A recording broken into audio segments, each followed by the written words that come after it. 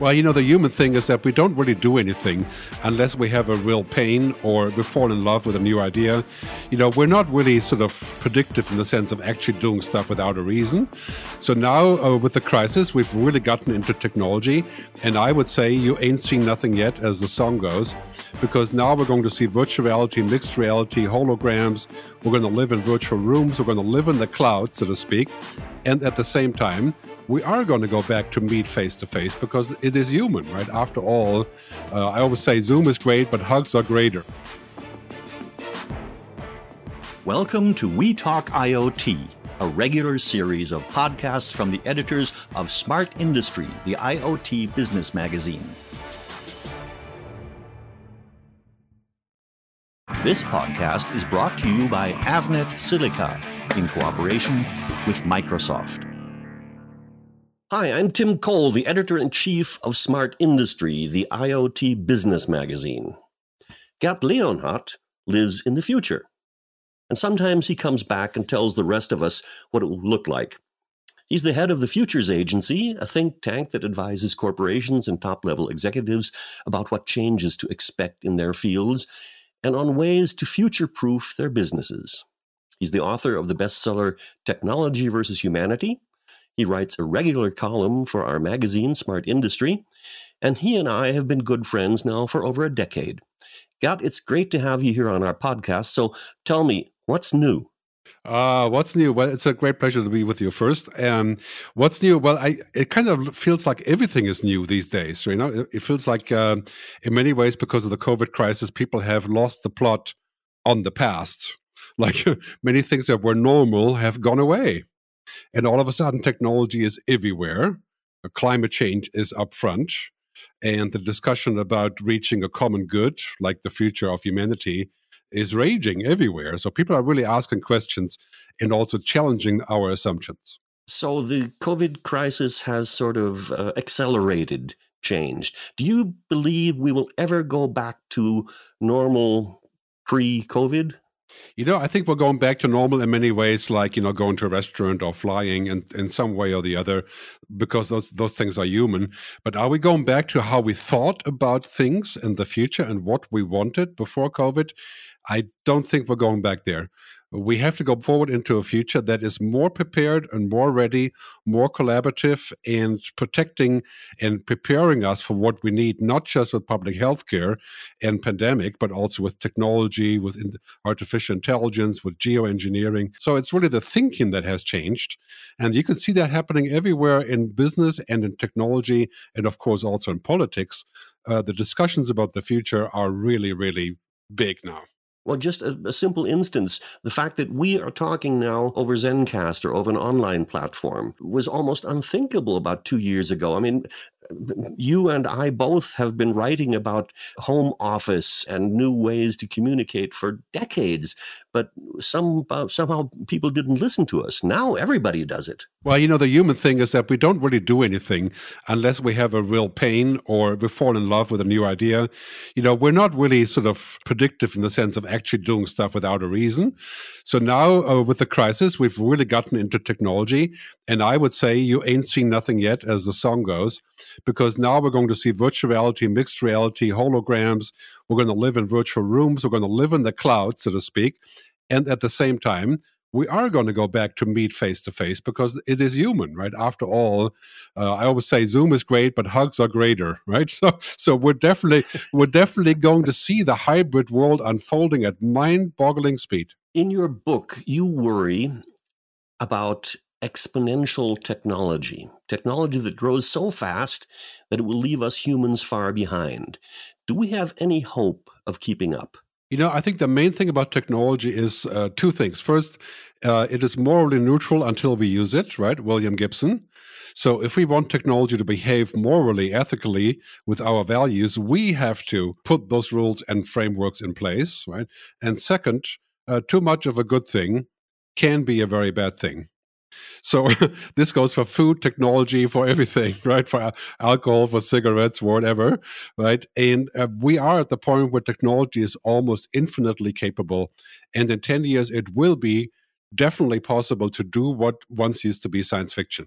So if we want the right thing to happen, that is good for humans, we're going to have to think about how we orchestrate it, how we regulate it, how we develop social contracts, and how we define what is good and what is not. It turns out that exponential growth is tricky. I mean, we have Moore's law for years, and we always thought it only applied to chips, computer processors.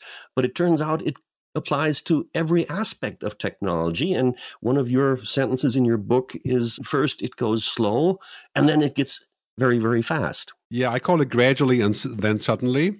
It's taken from a Hemingway novel. It's basically saying that first we don't notice anything, and then when we reach the pivot point, it just explodes, like we do now with online conferencing. We reach the pivot point, and now you have, 340 million Zoom users, right, in a very short time.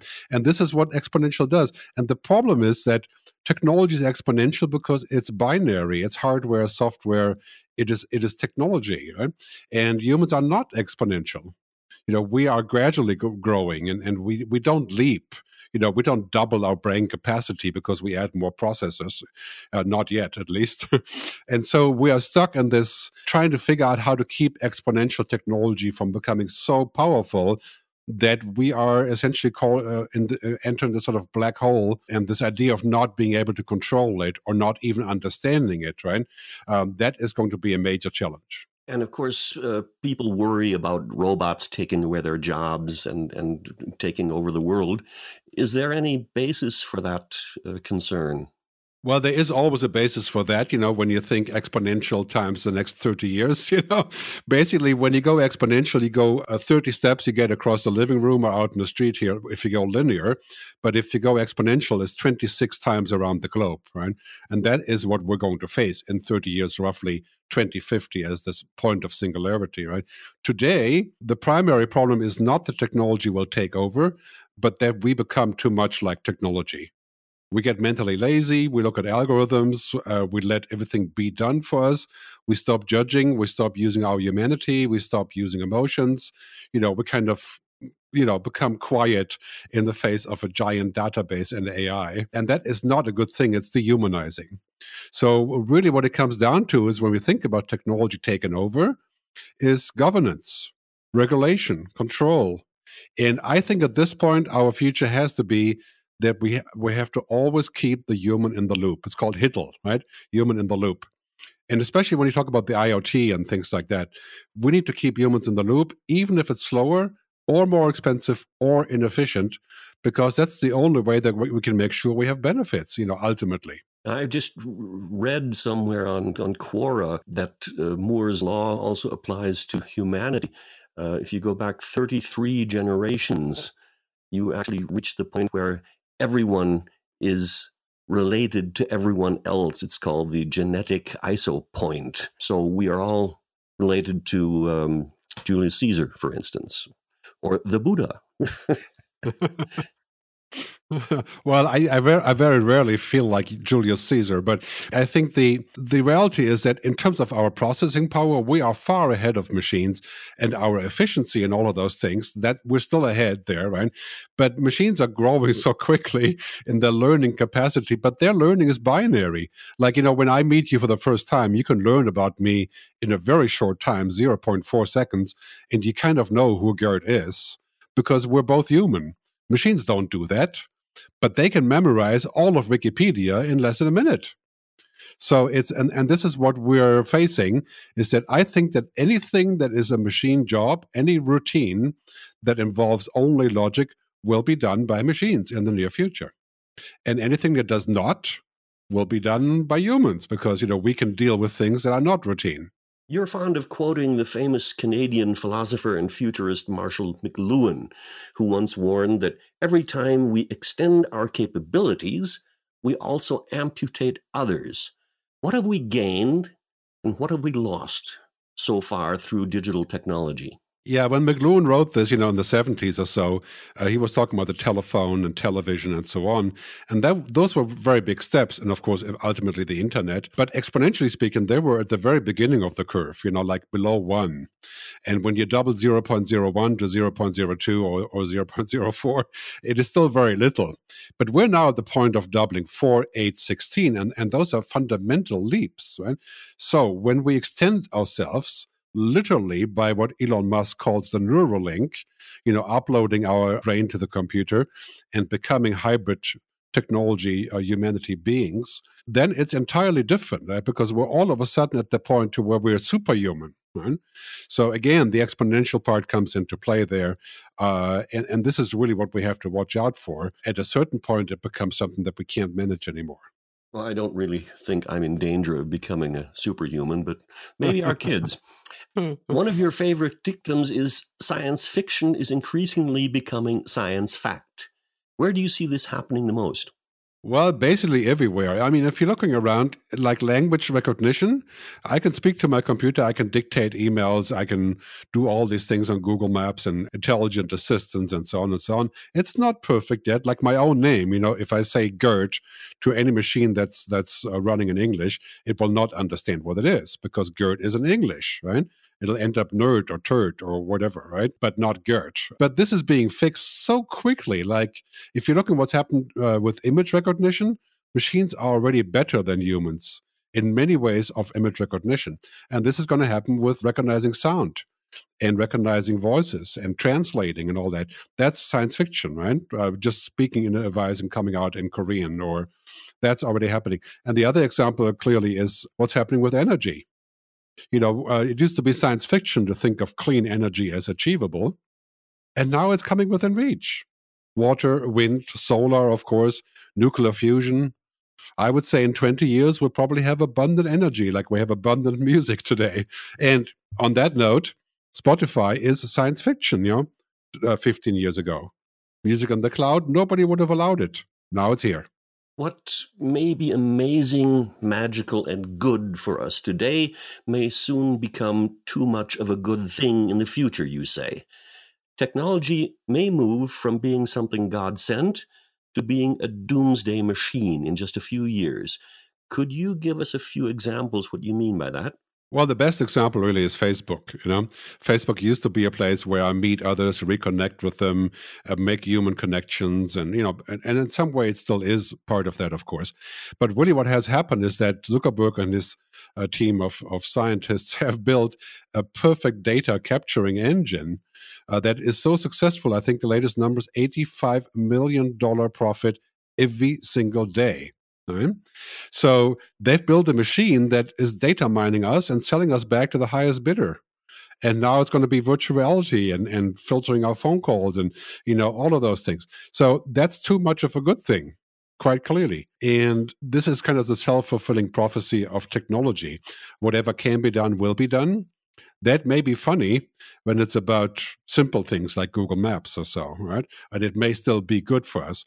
But if it's about big things, like data mining our human thinking, predicting our reactions, looking at our faces during an interview process, face recognition, then we can say, well, that is clearly not going to humanize us. That's going to turn us into an object. And so this is really what we have to watch out for. That's exactly like, if you like to eat, that's good. But if you eat all day, you will die. And we've noticed that, of course, in real life, and now we're seeing it in digital life. What about IoT? Is that another place where your dictum of too much of a good thing might come to pass? Well, absolutely. I think, the dream of IoT is to connect everything, increase the margins, better efficiency and speed. And that's all very good stuff. But this is primarily about efficiency and process automation. And this is all very good stuff for business. But on the flip side of this, we have the issue of surveillance, and we have no real guarantee on data privacy. And basically, when I look at IoT companies saying that all of these cool things can be done, like the Sidewalk project from Amazon, the recent one, and of course the Toronto, Side Labs from Google, and so on. I have to say, well, if you don't take care of the flip side, then your offering is useless. Because we have to think both of the benefits and the externalities. So whatever it creates inadvertently or advertently in some cases, we have to take care of both. Otherwise, we become a Shell or ExxonMobil of the internet. And that we can't afford that again. So we have to cover both parts of that. And unfortunately, many of those companies that are in the IoT space, they come from engineering. And they're very happy if it works perfectly. And what happens after it works? Not their concern. Right? And that kind of thinking will not work here. It will not be successful. That was part one of our interview with Gert Leonhardt. We'll be back right after a sponsor break.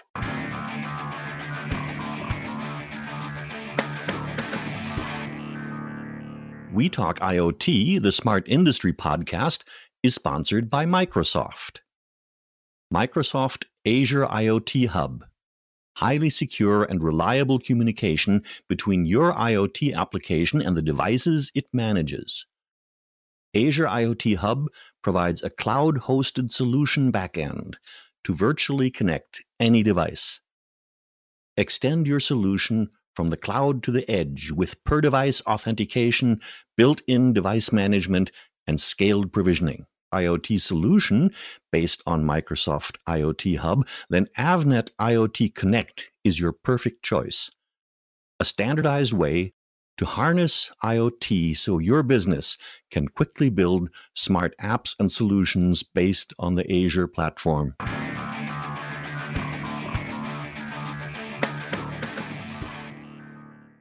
Hi, we're back with part two of our podcast interview with Gert Leonhardt, the head of the Futures Agency and the best-selling author of Technology versus Humanity. Gert, in your latest column for Smart Industry, you talk about the good future. Would you define that for us, please? Well, I think if we look at the bottom line as to what people find good or not good, there's a surprising amount of agreement as to what good is, right? So just the bottom line of that means the right to work, the right to have children, the right for your children to do better than you are doing, the right for expression, the right for freedom. And this is something that 99.9% of people would agree. Those things are good. And on the flip side, we also agree on what is not good. Poverty, disease, oppression, and so on. So when I talk about the good future, I'm talking only about the bottom line of saying the basic things that we want are very much the same. How do we achieve them? And how do we agree on the agenda of how to create a good future? And you can say, as an example, the good future is definitely not going to be to have a planet that is ruined while the top 0.1% own 50% of all resources. That doesn't strike me as good because you can't do business or be happy on a destroyed planet. So defining that as good is kind of the bottom line, right? So not good in the sense of, having a car or having internet access or those kind of more upper level things, but on the very basic bottom line. You say it's time to rehumanize. What do you mean by that exactly? Well, rehumanize, I mean, the idea of saying that what matters first is not material benefit or growth of GDP or more jobs or more stuff. That's kind of the pre-COVID paradigm, let's say the good old-fashioned capitalism, which worked well for a long time, no question about it. But we can't say that the ultimate purpose of life is to increase prosperity or to increase profit. That was a very simple paradigm that worked when there was still lots of room. Now we have to think differently, and we have to think about people, planet, purpose, and prosperity, about a larger story. And when we do that, then all of a sudden we think of different business models, sort of a sustainable capitalism, right? And that's part of the good future scenario, because in the end, the rising tide floats all boats, right? But if there's no water in the channel or the bay, we don't need any boats. And that's kind of where we're headed up against. We're at the fork in the road of that moment where we have to decide as to what we want. The EU especially is stepping up its efforts to regulate the scope of artificial intelligence.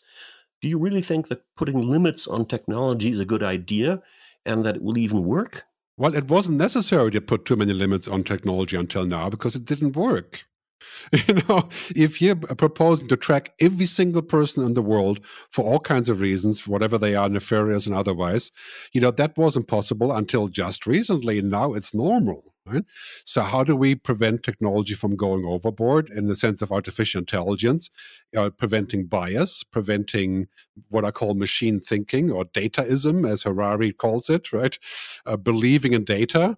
There is a lot more things in life than data, and humans are not machines, in my view. If you believe that humans are machines, then welcome to the party. Then, you take all the AI you can get. But if you believe that we have some sort of purpose, with some sort of consciousness, a human agency that's unique, that we may discover in 2050 that is also kind of possibly programmable, that's a whole different story. But until then, I think we need to make sure that we hold this up as the utmost destination, which is human flourishing and the flourishing of the planet, which of course goes hand in hand, right?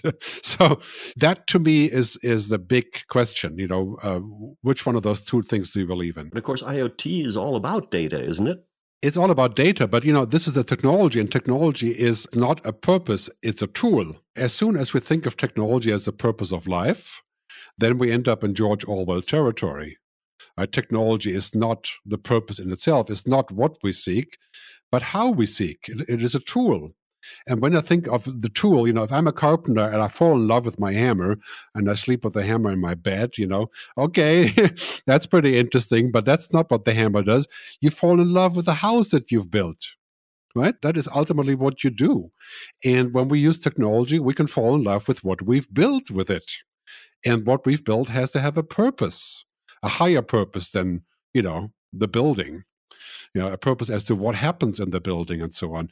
And that is really what matters to humans, right? Ultimately, humans are not data-driven.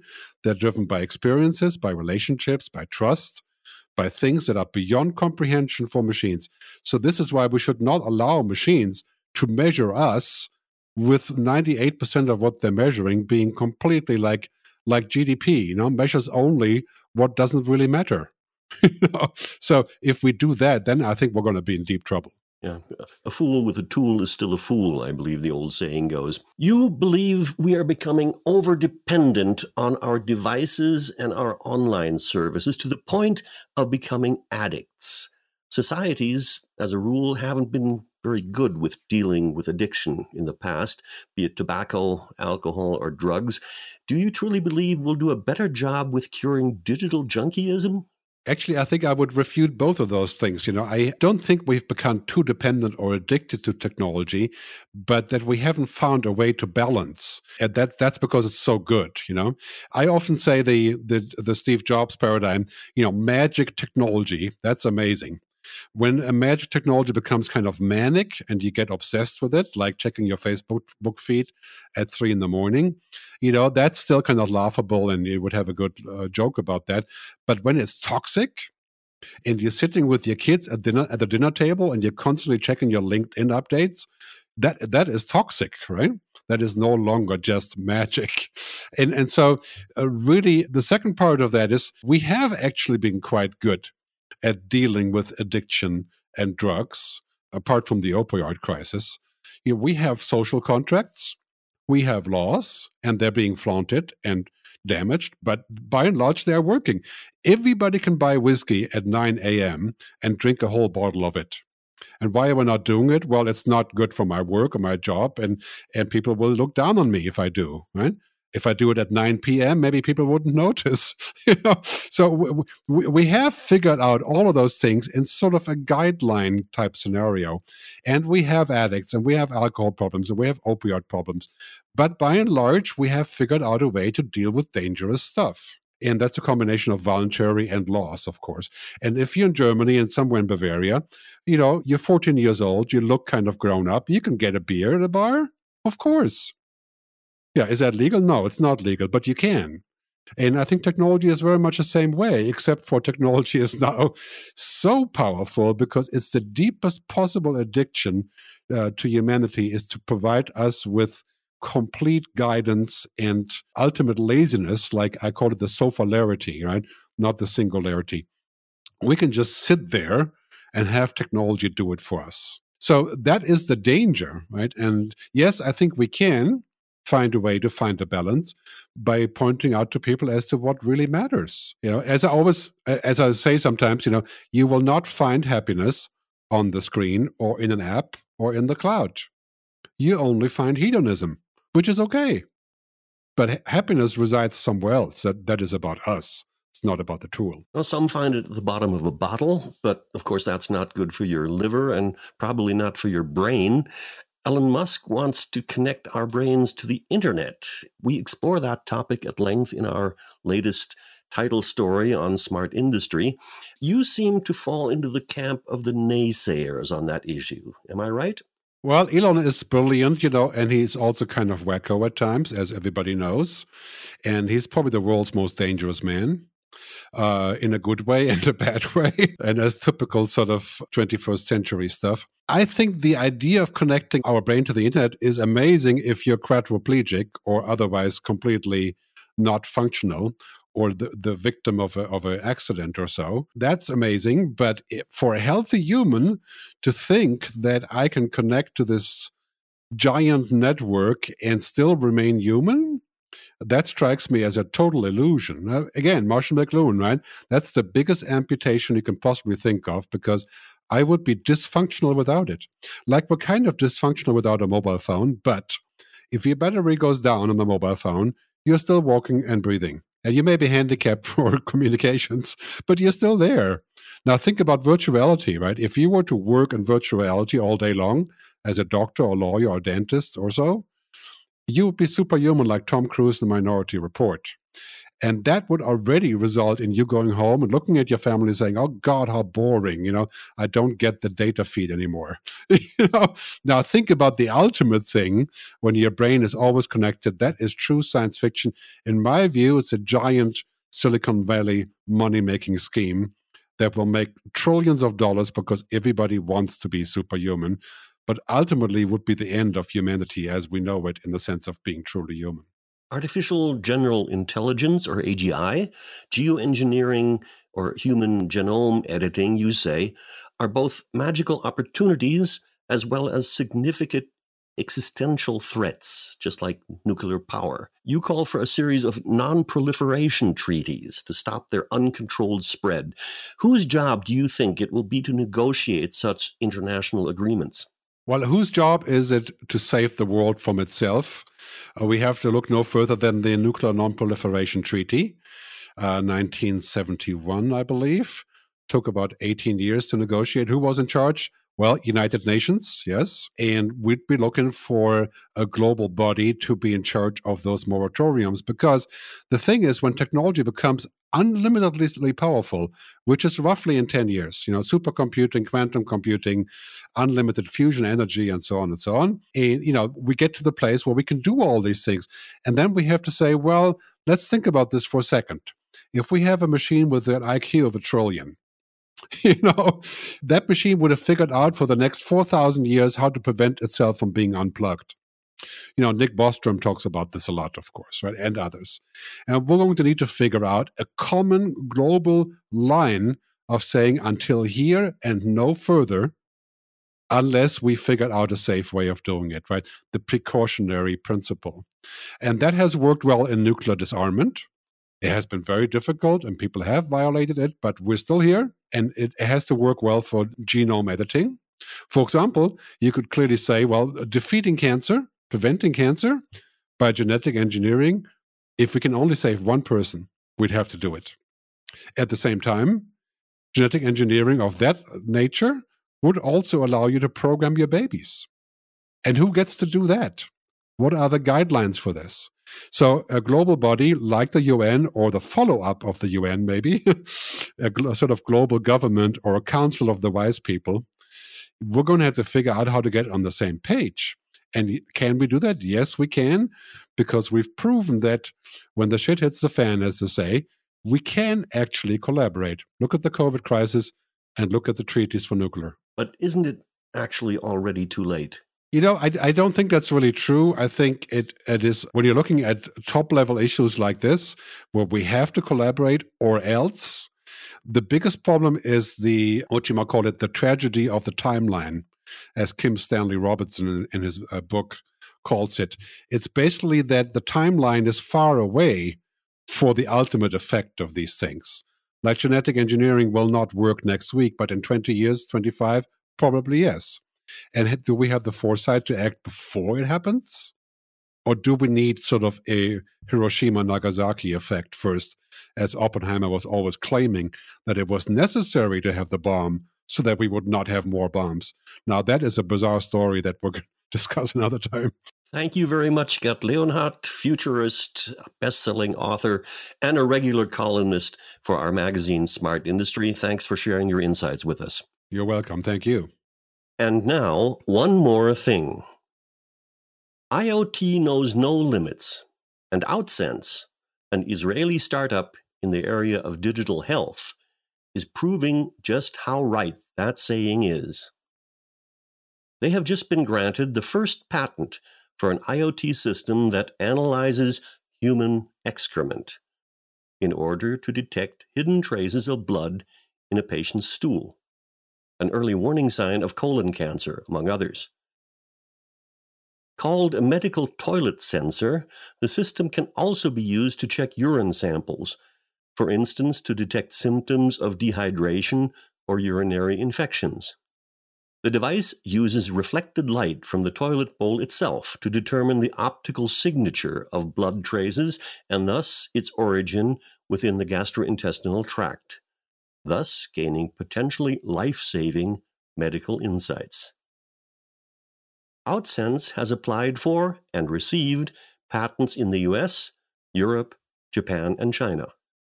The patent approvals underscore our company's strong intellectual property position and its clear lead over competitors in the field of stool and urine monitoring, says Yifat Skyalom, CEO of Outsense. She predicts that, quote, with the explosive growth in digital medicine, this kind of monitoring is going to become the norm. Another tool from Outsense diagnoses abnormalities within the human waste. The information from the sampled blood, combined with additional analysis of the time from the bleeding to its excretion, can provide doctors with crucial details about the pathology of the bleeding, for instance, whether it stems from fissures, hemorrhoids, polyps, tumors, or ulcers. In June, Outsense announced that Communicare, a major healthcare enterprise with more than 90 facilities in the U.S., has agreed to conduct a pilot examination of its medical toilet sensor technology. The company has already run clinical trials in Israel and Japan. That was We Talk IoT, the Smart Industry podcast. You can read all the latest from Smart Industry, the IoT business magazine, by visiting our website at www.smart-industry.net, where you'll find hundreds of feature articles about everything from smart manufacturing and cognitive computing to autonomous driving and how IoT and AI are making business smarter. There, you can sign up to receive our newsletter, Smart Industry Updates. I'm Tim Cole. See you back next month when, once again, we talk IoT.